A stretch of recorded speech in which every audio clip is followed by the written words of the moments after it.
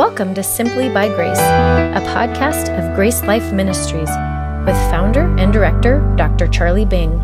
This podcast and other helpful resources can be found at our website, gracelife.org. Now, here's Dr. Bing. Well, you should have some notes in front of you on free to serve from Romans chapter 6. That's where we'll spend our last hour together.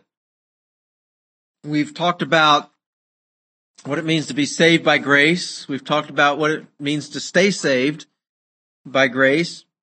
We've talked about how there's a lot of confusion around that message today. And now we're going to talk about what it means to live by grace and to serve God as a response to grace. So we're moving from, theologically speaking, justification into sanctification and from salvation into the Christian life. And we look at Romans chapter 6, verses 15 through 23 for this. And when the Soviet Union finally collapsed, the whole former Soviet Union found themselves with freedom, but with a sad lack of morality.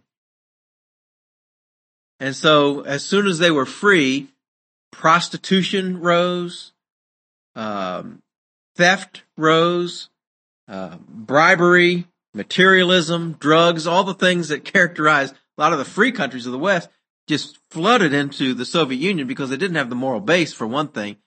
But the other thing was that they didn't know how to live as a free people. They were used, and I've been to the Soviet Union, I've talked with them about this, but they were used to being told what to do, how to think and how to behave. And anybody that got out of line was immediately slapped back into line. Under freedom, nobody was telling them what to do. And some people even longed for the old communist system because it was more of a predictable system for them. It just shows that living under grace can be scary. And many of the Russians and the former Soviets were a bit scared about living in this new system. Someone in an op-ed piece in Fort Worth Star-Telegram called Russia the world's leading kleptocracy. Everybody was stealing from everybody. And they have what they call the mafia over there, which is the group of government leaders who ended up with all the property. So you have very, very poor people and some very, very wealthy billionaire leaders in that country. But that's what freedom does, is a freedom that's not governed by something tends to indulge and slip into license. And that's exactly what happened. But that's one of the risks of grace. We've said that grace sets you free, but one of the risks of freedom, and therefore the risk of grace, is that we can go a wrong direction. Grace is sometimes risky. Freedom is risky. If you've ever been the parent of a teenager, you know that of which I speak. The art of parenting a teenager is knowing, the art of parenting period is knowing how much freedom to give your child, right? When they're young, you're going to wear this to school, you're going to eat this for breakfast, and this for dinner. When they get older, they begin to make decisions for themselves. You give them more freedom. You give them more freedom to say no to your broccoli. You give them more freedom to eat out and make decisions for themselves. And you can't protect them all the time. You can't control them all the time. That's the art of parenting. But it's risky, and it's a bit scary when your teenager is making decisions about things that could affect him or her the rest of his life or her life, right? In the same way, God sets us free, but to many that freedom is scary. And it comes with objections. Can I do anything that I want to? Exactly how am I supposed to live under grace? You say once saved, always saved. So I can do anything that I want to and still be saved, would come the objection. And so those who preach the grace message are often accused of things like antinomianism, which means that antinomianism is the view that there are no laws, you don't have to keep any laws, any rules. Well, am I antinomian? Yes, in the sense that we're not under the Old Testament law, but no, because the New Testament says that there are other laws, the law of love, the law of Christ. And in fact, 9 of the 10 commandments are repeated in the New Testament at some place or other. So there are rules and laws for the Christian life, but they're not laws by which we are saved. So antinomianism is a misnomer altogether. Oh, but if you preach once saved, always saved, are you then preaching license that I can do whatever I want to? No, we're not preaching license at all. And that's really kind of at the heart of what our passage is today. But let me just remind you that preaching grace is risky. And unless you're getting those kind of objections, you're probably not preaching the gospel clearly. You know you're preaching the gospel clearly when people are saying things like, oh, you mean you're teaching all you have to do is believe? Or you're teaching that we're not under the law? Well, then you know, or if somebody says, I can do anything that I want, then you know you're preaching the gospel right. They're not necessarily right in their assumptions, but you're preaching the gospel right, because Paul got the same objections, and he covers them in Romans chapter 6. Paul taught salvation by grace through faith in Jesus Christ alone. He taught that the gospel of Jesus Christ set us free from the law and placed us under a system of grace. And he was accused of teaching license. And so we see the objection in chapter 6. The objection in verse 15, what then shall we say because we are not under law but under grace? Certainly not. Well, that harkens back to what Paul said in verse 14. That's the context. He says, for sin shall not have dominion over you, for you are not under law, but under grace. No longer are we under the obligations of the Old Testament law, but Jesus has fulfilled those obligations and placed us under his system of grace, which means we get everything, not on the basis of our performance, but his performance. So the objection then is, if we're not under the law, does that mean we have no controls? That grace therefore encourages us to, or invites us to sin? It's very similar to the objection in verse 1 of chapter 6. What then shall we say? Shall we continue in sin that grace may abound? In other words, does grace encourage us to sin? And then in verse 15, does grace invite us to sin? In both cases, Paul says, absolutely not. In fact, in the original language, it's a strong negative. It's a double negative. Absolutely not, is what he says in answer to both objections. And in answering the first half of chapter 6, the first objection, he argues that we have a new master. You're not under the old master of sin. You have a new master in Jesus Christ, and therefore you need to identify with him, because you're united with him in his death and resurrection. Consider yourself, he says in verse 11, reckon yourselves to be dead to sin, but alive to God in Jesus Christ. Make a calculated decision that you are now under a new master. Like changing citizenship. Forget about your old citizenship and its demands. You're now a citizen of a new country. You better learn how to serve and operate under that new system. So that's what he says in the first half of chapter 6. In the second half of chapter 6, he's answering the objection, does it then invite sin? Because if we're under grace and not under law, isn't that just inviting people to do what they want? A commentator named Vincent said, quote, there is a subtle poison which insinuates itself into the heart of even the best Christian.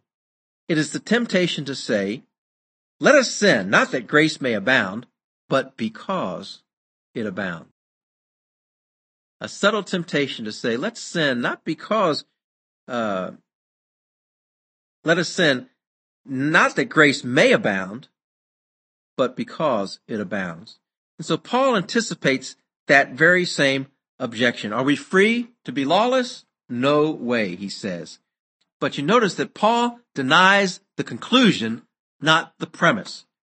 Are we free, not under the law, under grace? Paul's agreeing with that. Can we do whatever we want? Paul says no. He agrees with the premise, but he denies the conclusion. And what he's saying in 16 through 23 is that living under grace means serving the new master. First half of chapter 6, identify with the new master. You're united with him. Make that decision to identify with him. Now he talks about serving a new master. And the scriptures teach that we can only serve one master. Look at verse 16. Do you not know that to whom you present yourselves slaves to obey, you are that one slaves whom you obey, whether of sin leading to death or of obedience leading to righteousness? When you make a decision to serve a master, you have to obey that master, is simply what he's saying. We all got to serve somebody. You're either serving yourself, or you're serving someone else, or you're serving God. We all got to serve somebody. And what did Jesus say? You can't serve two masters. Remember what he said? No man can serve two masters. You'll love one, hate the other, or vice versa. Jesus was saying you can't serve money as your master and serve God. So we all have to serve somebody. Another commentator said the first duty of every soul is to find not its freedom, but its master. You see, it's not, woohoo, I've been set free, I can do anything I want. It's, no, what am I here for? Who do I serve? Who's the right master to serve? That should be the mentality of freedom. At the beginning of the days before the Civil War, General Robert E. Lee was caught in a very uncomfortable position because the Northern Army had asked him and invited him to be the commanding general of the Northern troops. But he was a Southerner by birth. He was a Virginian. And he decided to be loyal to the South. And instead, he took up the assignment to be the general of the Southern troops, the South. And in doing so, what he did was he was committing himself then to serve the South and to fight his friends even in the North, because he made a calculated decision to serve a certain cause or person. Same thing when we take on a new job, for example, or your old job. When you take on a job, there's an understanding that you come to with an employer. Sometimes it's in a written contract. Sometimes it's verbal. Sometimes it's a handshake. But you're agreeing to work and do a certain task for a certain time, and he's agreeing to pay you a certain amount to do that. You don't have to take the job. Nobody's going to break your arm. But when you make the decision to take the job, you're entering into that agreement to serve your master, your boss, on his terms. So what he's saying here is that we can only serve one master, and in that calculated decision to serve God, we are therefore obligated to do what he wants us to do. If, however, we choose to serve sin, verse 16 says, it leads to death. And if we obey God, it leads to righteousness. I think it's very important here to understand what he means by death. Remember in Bible study, it's always context, context, context. What is the context of chapter 6? Is he talking to Christians or non-Christian? Well, if you follow the book of Romans, and it's in order, there's a sequential argument. First 3 chapters talk about sin. And then in chapters 3 through 5, he talks about the last part of chapter 3 through 5, he talks about justification or salvation, justification. And then in chapter 6 through 8, he's talking about sanctification, the Christian life. And then he goes on in chapter 8 to talk about security. And then he goes on to talk about service, you see? So Romans is a progression, and in this progression, in chapter 6, he's speaking to Christians. Those who've been united with Christ and have him as a new master. Okay? So what is he talking about then? If we sin, it leads to death in verse 16. He's not talking about hell because he's talking to Christians. And we've already established through our Bible study that a Christian can't lose his salvation. He's probably not talking about, although some would believe he's talking about physical death, I don't think he's talking about physical death here either. I think what he's talking about is the deadly effects of sin, the deadness that comes from sin. When we stop and think about it, death is not the cessation of life or the cessation of being. It's a separation. I think we're much clearer in our Bible interpretation when we understand that death is a separation from life, from God, who is life. For example, in Genesis chapter 2 and verse 17, when God told Adam and Eve, on the day that you eat of the fruit of this tree, you will surely die. Well, they ate of the fruit. Did they drop dead? No. But did they die?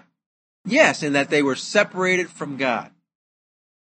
When we as Christians, what Paul is saying, when we as Christians choose to sin and serve our old master, we're going to experience the old experience of being separated from God. And so I gave you an example earlier of someone who was making very conscious choices to break up a marriage, and live in that sin, and she's miserable. Just like an unsaved person would be miserable in their sin. She's experiencing the guilt of their sin, the separation from God, the isolation, the feeling of their joy is gone. Depression has come. That's the effects of sin. It leads to death. But if we obey God, it says it leads to righteousness, or a righteous life, a life that is rewarded, a life that is according to God's standard. Righteousness that leads to holiness, which is sanctification. So, we can serve only one master, but we serve a new master. In verses 17 through 18, he says, "But God be thanked that though you were slaves of sin, yet you obeyed from the heart that form of doctrine to which you were delivered. And having been set free from sin, you became slaves of righteousness."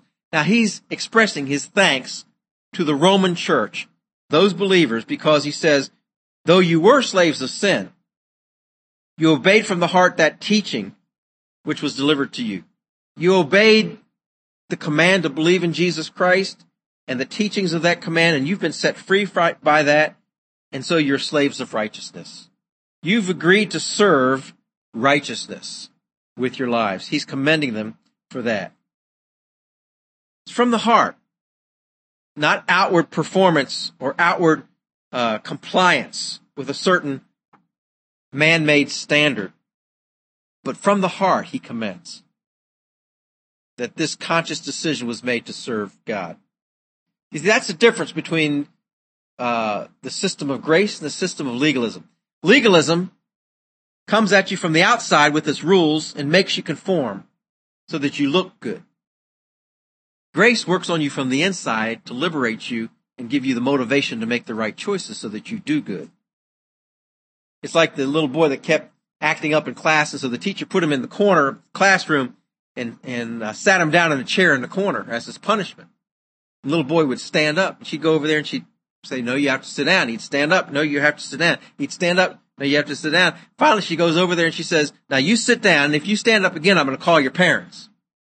The little boy's sitting there and he's stewing. He says, "Well, I may be sitting down on the outside, but I'm standing up on the inside."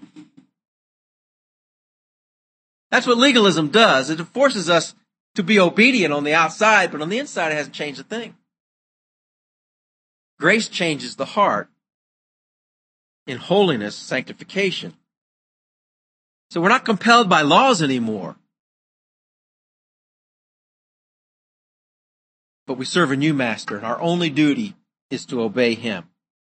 And we should submit to our new master, is what he says in verses 19 through 23. Look at those passages. He says in 19, "I speak in human terms because of the weakness of your flesh." Now what's he saying? He's kind of apologizing, I think, for the slavery analogy, which is an unpleasant analogy, when he says that you're serving a new master as slaves. So he said, well, I'm just using a human illustration because it's so hard to understand in our own strength. "For just as you presented your members as slaves of uncleanness and of lawlessness, leading to more lawlessness, so now present your members as slaves of righteousness for holiness. For when you were slaves of sin, you were free in regard to righteousness. What fruit did you have then in the things of which you are now ashamed? For the end of those things is death. But now, having been set free from sin and having become slaves of God, you have your fruit to holiness and the end everlasting life. For the wages of sin is death, but the gift of God is eternal life in Christ Jesus our Lord." He says in verses 19 through 20, to submit to righteousness is life. Present yourselves, he says, your members, not as slaves of uncleanness, but as slaves of righteousness, which leads to holiness. See, slaves of sin and unrighteousness would lead to the effects of death, but being a slave of God would lead to holiness. Now, the word holiness is the same word from which we get our word sanctification. And so what he's talking about is being, and the word sanctification means to set apart, being set apart closer to God, instead of being separated from God in the choices that we make. When we serve God, we're being separated closer to God, towards him, sanctified. He speaks here of a quality of relationship. He calls it life, verse 22. He says, since you're set free from sin and have become slaves of God, you have the fruit to holiness and the end, everlasting life. Now, at first impression, someone may say, well, is Paul saying to a Christian then that if they live a righteous life of obedience, that they have everlasting life, as that's the only way to have everlasting life? No. What he's saying is that when you are slaves of God and we experience the fruit of that holiness, separation to God, that brings us a greater measure of eternal life. And what is eternal life? It's not something that we just get once. It's something that we experience for a lifetime and into eternity. It is sharing in God's life. And the more we serve Him, the more we obey Him, the more we participate in His eternal divine life. So he's talking here about a quality of a relationship. And we need to get in our thinking, I think, a clear understanding of what eternal life is, because so many people believe that it's just something that you pick up when you pass out. It's just something that, when you die, I've got my ticket, eternal life. That's not the way the Bible looks at it. In John chapter 10 and verse 10, Jesus said, I have come that you might have life and that you might have it abundantly. New life, but that you might also live it abundantly. In John chapter 17:3, Jesus says, and this is eternal life, that you may know God and the one that He has sent. So eternal life is defined there as a relationship with God. And the more we enjoy that relationship, the more of His life we enjoy. So everlasting life is not just something measured in time or quantity. It's measured in terms of relationship or quality. And I think that's very important to understand here. He's not saying that you'll earn salvation. He's not talking about death and hell. He's not talking about life as salvation. He's talking about death as deadness and life as experiencing God's life Himself. And then he says, so to submit to righteousness is life, but to submit to sin is death. He says that in verse 21. He reminds them of how they used to act when they were unsaved, and he says, how is that fruitful for you to act like you used to, and do the things that you used to be ashamed of which you're now ashamed? The end of that's death. That's just going to separate you from God in your experience. That's not going to be any fun. You're just going to bring shame and guilt and depression. He says the same thing in verse 23. The wages of sin is death. The word wages there is a word that comes from a military allotment as a pay for soldiers. And if we sin, then we are paid in the wages of sin, which is death or separation from God. It pulls us further from God in our experience. Now you see, to be consistent then, we have to take verse 23 as applying to Christians. Now I know that we use verse 23 a lot in our evangelism when we're talking to non-Christians. Do I think that's wrong? No, I don't. Because I think he states it as a principle which applies to Christians and non-Christians. The wages of sin is death. If an unbeliever, because they've sinned, then they deserve eternal separation from God, eternal death. If a believer sins, then they earn temporal separation from God. In this life, in our experience. So that's what I think he's talking about. I think the primary interpretation is to Christians here, and something that we shouldn't ignore. The wages of sin is death, my friends. If you choose to go your own way or do things in a sinful way, you're going to experience the same things that an unsaved person experiences. The wages of sin is always death. That's to you and me, even though it applies to the unbeliever. But the gift of God is eternal life. When we walk towards righteousness and holiness and truth, God has given us His life to enjoy. He speaks of it as a gift here because it's not earned, but because it was given to us like life is given to a baby. And when we learn to walk in righteousness, we're learning to walk like a baby in that life that was given to Him. That life has been planted in us. The gift of God is eternal life in Jesus Christ. That's been given to us. Now He's encouraging us to walk in it, in righteousness and holiness.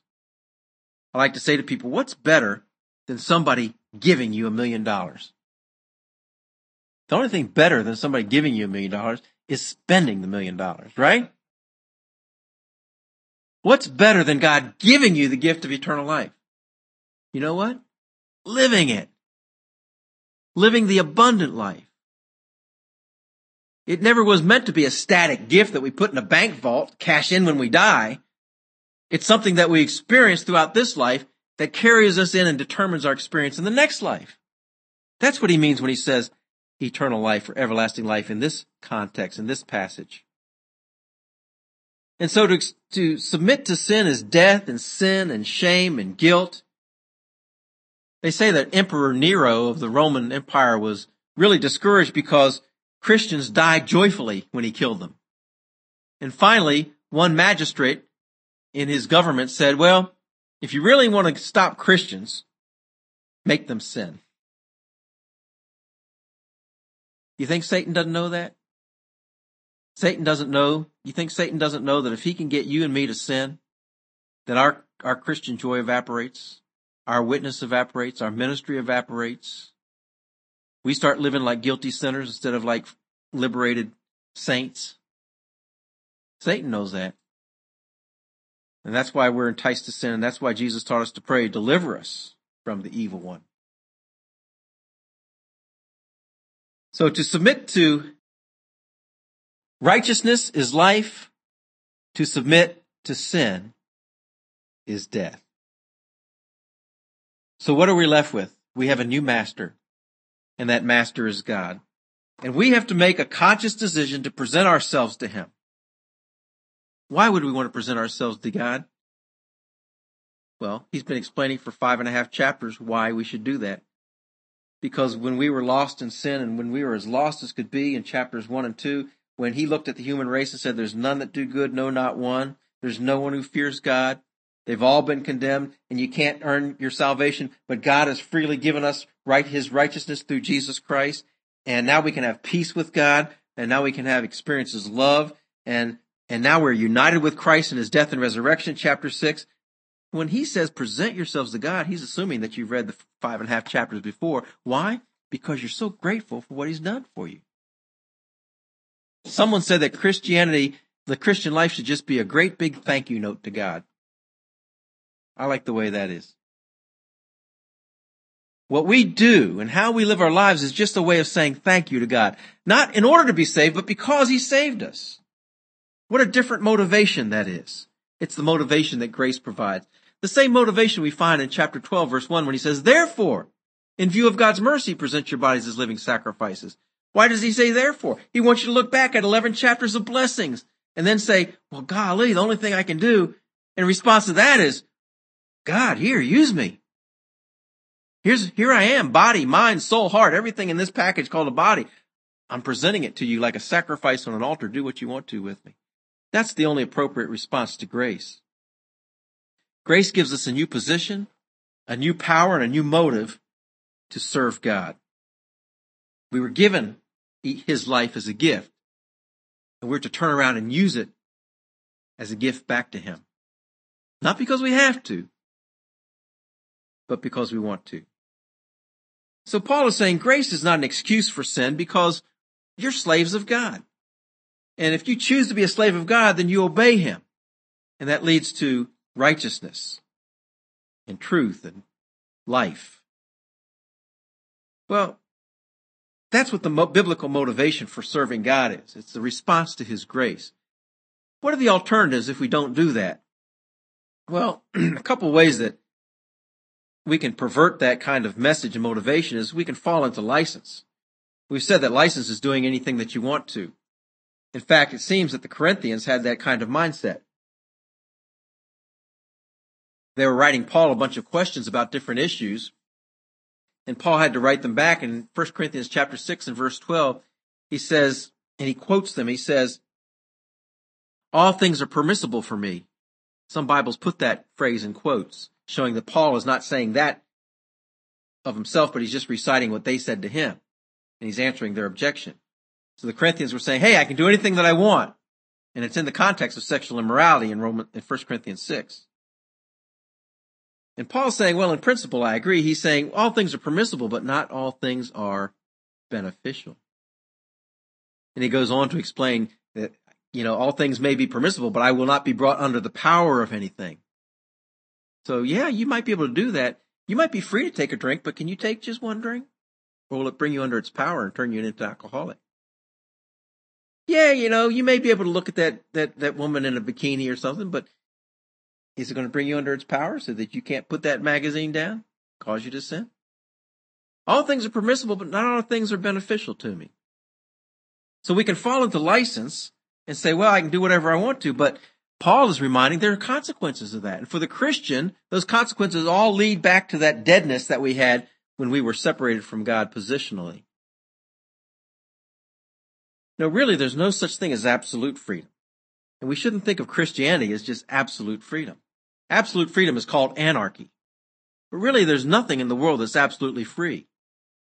We say that the United States is a free country, right? The freest country in the world. But can I go up and punch you in the nose? No. Can I go 100 miles an hour through a school zone? No. There are laws in the United States. We're a free country. But there are things that govern our freedom. A fish is free as long as it stays in the water. A bird is free as long as he flies in the air. But if he tries to fly underwater, he's not free anymore. A fish tries to walk on the earth, he's not free anymore either. The freedom always has a context, and the context of freedom is within God's will. We're free, but we're free to do God's will. And a careless freedom is always a freedom that harms others.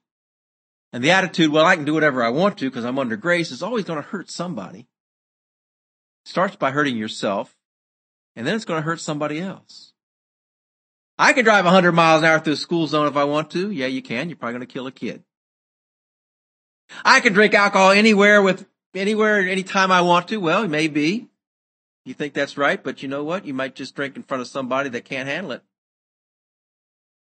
And they're going to think, boy, Charlie's spiritual. He can handle it, so I'm going to start doing that too, and he can't handle it. And he's going to end up penniless, drunk, without a family. So careless freedom harms others. It has to be a responsible freedom within God's will. You say, oh, but God will forgive me. It's another excuse you hear from those who practice license. I can do whatever I want. God's going to forgive me. He said he already forgave my sins 2,000 years ago. So he knows what I'm going to do. He's already forgiven me. Well, that doesn't mean there's not consequences. I saw a cartoon one time of a lady. She was throwing china dishes down on the floor, breaking them into pieces. And she said, whoopee, I've discovered super glue.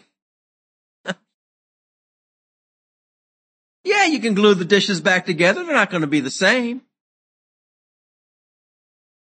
It might be permissible, not beneficial. I remember when our second daughter broke her arm. Julie broke her arm and we had to get it in a cast, and she came home and we were all doting on her. Us as parents were bringing her food and making sure she was comfortable and all this. And her older sister says, I wish I had broken my arm. Well, just because you can fix it doesn't mean it's a good thing. There could be a scar there. There could be a deformity there. It's not a good thing. It's pain associated with doing our own thing. And perhaps the worst thing that license brings is when God lets us go our own way and we choose to go our own way, it hardens our heart against the things of God.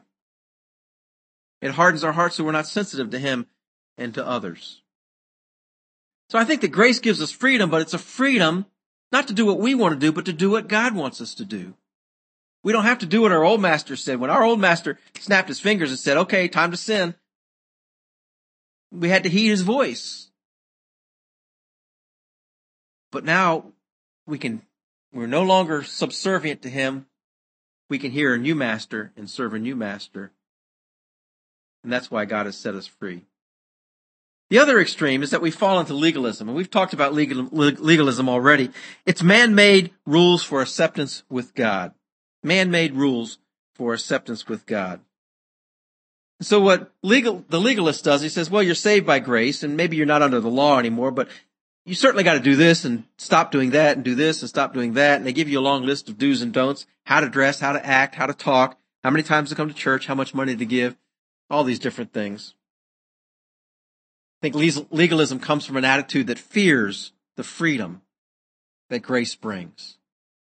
Because remember, grace is risky, and a person sees grace as a threatening thing because, boy, Where are the rules? Where are the laws? People can do whatever they want? No. We're free, but we're free to serve God. And there are controls. Legalism seeks to control people. And so it makes man's rules more important than God's word. Let me show you this diagram here, because what I think the Bible is teaching us is that we're to live a life of liberty, but there is a constraint to that liberty. There is a way of controlling that liberty, keeping it from going to one excess of license or the other excess of legalism. And what is that balancing point in our liberty? It's love. When we love God with all our hearts, and when we love one another, we'll always do what God wants us to do.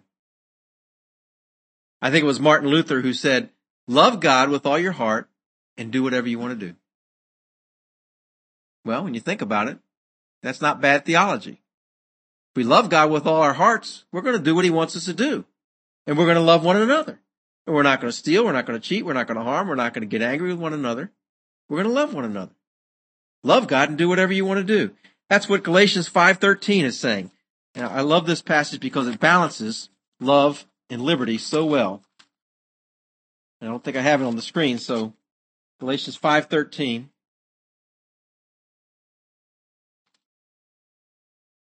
For you, brothers, have been called to liberty. Only do not use liberty as an opportunity for the flesh, but through love serve one another. For the law is fulfilled, all the law is fulfilled in one word, even this, you shall love your neighbor as yourself. Isn't that wonderful? Yes, you have freedom, but don't use the freedom to serve yourself. That's license. Use it to love one another. Because when you do that, you fulfill all the law. That's why the life of grace is not scary. We love one another, and that controls our behavior. It's not anarchy. It's all controlled by love. Liberty, balanced by love. Well, in Romans chapter 6, we see that when we appreciate God's grace, we won't abuse it. Our freedom and our liberty under grace came because of what God did for us. There was a great price paid to set us free. The United States is a free country because there were men who gave their lives, men who signed the Declaration of Independence, who lost their lives, who could lose all of their property, and they made a commitment. They paid a price.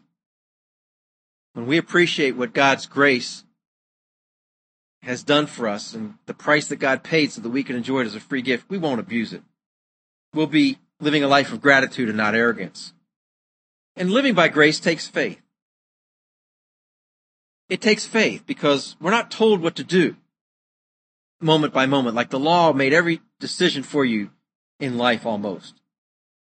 And the Soviet Union likewise would make every decision for its citizens, but then freedom says, no, now you can make choices. But it's worth the risk because maturity doesn't come any other way. We have to learn to discern between good and evil, Hebrews says, and that's what makes us mature. We can't make those decisions if somebody's making them for us.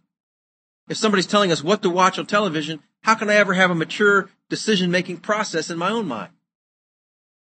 You see? God wants us to make these decisions under his freedom according to his principles of grace. So it's worth the risk, but it takes faith. And then present yourselves to your master and serve him. That's the real message of chapter 6. Grace to serve means that we understand and appreciate his grace. We want to say thank you, God, by serving him with the rest of our lives. When I understood the message of grace, I didn't say to myself, now I can do whatever I want. I said, now, God, what is it you want me to do? And so here I am today. Shortly before the Civil War, there was a great abolitionist movement to abolish slavery in the United States. Of course, the North and South were divided.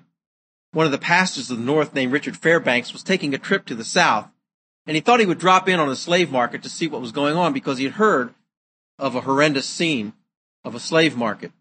And sure enough, when he came into the market, he saw that people were being bid and sold like property, like animals. And he was horrified. At one point in the bidding of these slaves, a beautiful young girl was put on the auction block. And the landowners began to bid for her. and make lewd comments about what they would do to her when they bought her. And Pastor Richard Fairbanks found himself entering into the bidding until he outbid everyone and bought the girl. When he went up to claim her and the papers of ownership, she spit in his face and said, "I will kill you the first chance I get." He took her by the chains and he led her outside. And when he got outside the door, he signed the papers and gave them to her, and he said, "You're free to go." And he turned and he walked away. He hadn't gone far when he heard the sound of steps running behind him, and this young slave girl who had been a slave fell down before him and said, "Master, I will serve you as long as I live." See, that's the response to grace. That's the response to liberty. It's not what I want to do. It's I'll serve you as long as I live. So would you offer yourself as a slave today? You said that grace brings a smile to our face and puts worship in our heart. It should also bring service to our lives. Have you made that commitment to say, "God, I am so grateful to you today for understanding and grace that I want to show you that I'm thankful and grateful in how I serve you with the rest of my life"?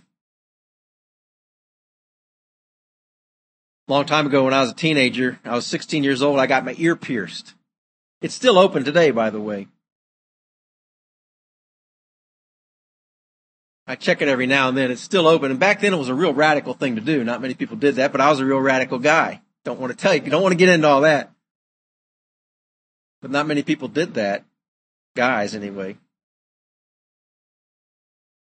And so that was a point of pride and a point of rebellion with me that I wore proudly. And then I become a Christian, and I had no cause to wear an earring or to boast of my rebellion. I took it out. I came across a passage one day in Deuteronomy chapter 15, verses 16 through 17. And it talks about a slave, when he's set free by his master, if he wants to continue to serve his master, if he decides not to leave but to stay, put his earlobe against the post, the doorpost, and push an awl through it to show that he has consciously chosen to serve his master. And so this now is a reminder to me, not of rebellion, but of my conscious decision to serve the one who saved me. I wonder if you've made that conscious decision with your life. That, God, I'm going to live for you because of all that you've done for me. Let me pray one more time with you. Father, we thank you so much for the grace of God. May it have been magnified today in our thinking and in our lives, so that our hearts rejoice, so that it will fuel our worship privately and publicly tomorrow, so that it will motivate us to love you and serve you and share you with others. Thank you for the opportunity to be with this group of people today who care about your message, and I pray that you would just weld it into our hearts. We might never forget it, take it with us always, and help others to understand it. And so, Lord, we just ask your blessing on today, the worship service tomorrow. May your grace be magnified. In Jesus' name we pray. Amen. Thank you for listening. For more resources, or to help spread the message of God's life-changing grace, visit our website at gracelife.org. We'd love to hear from you.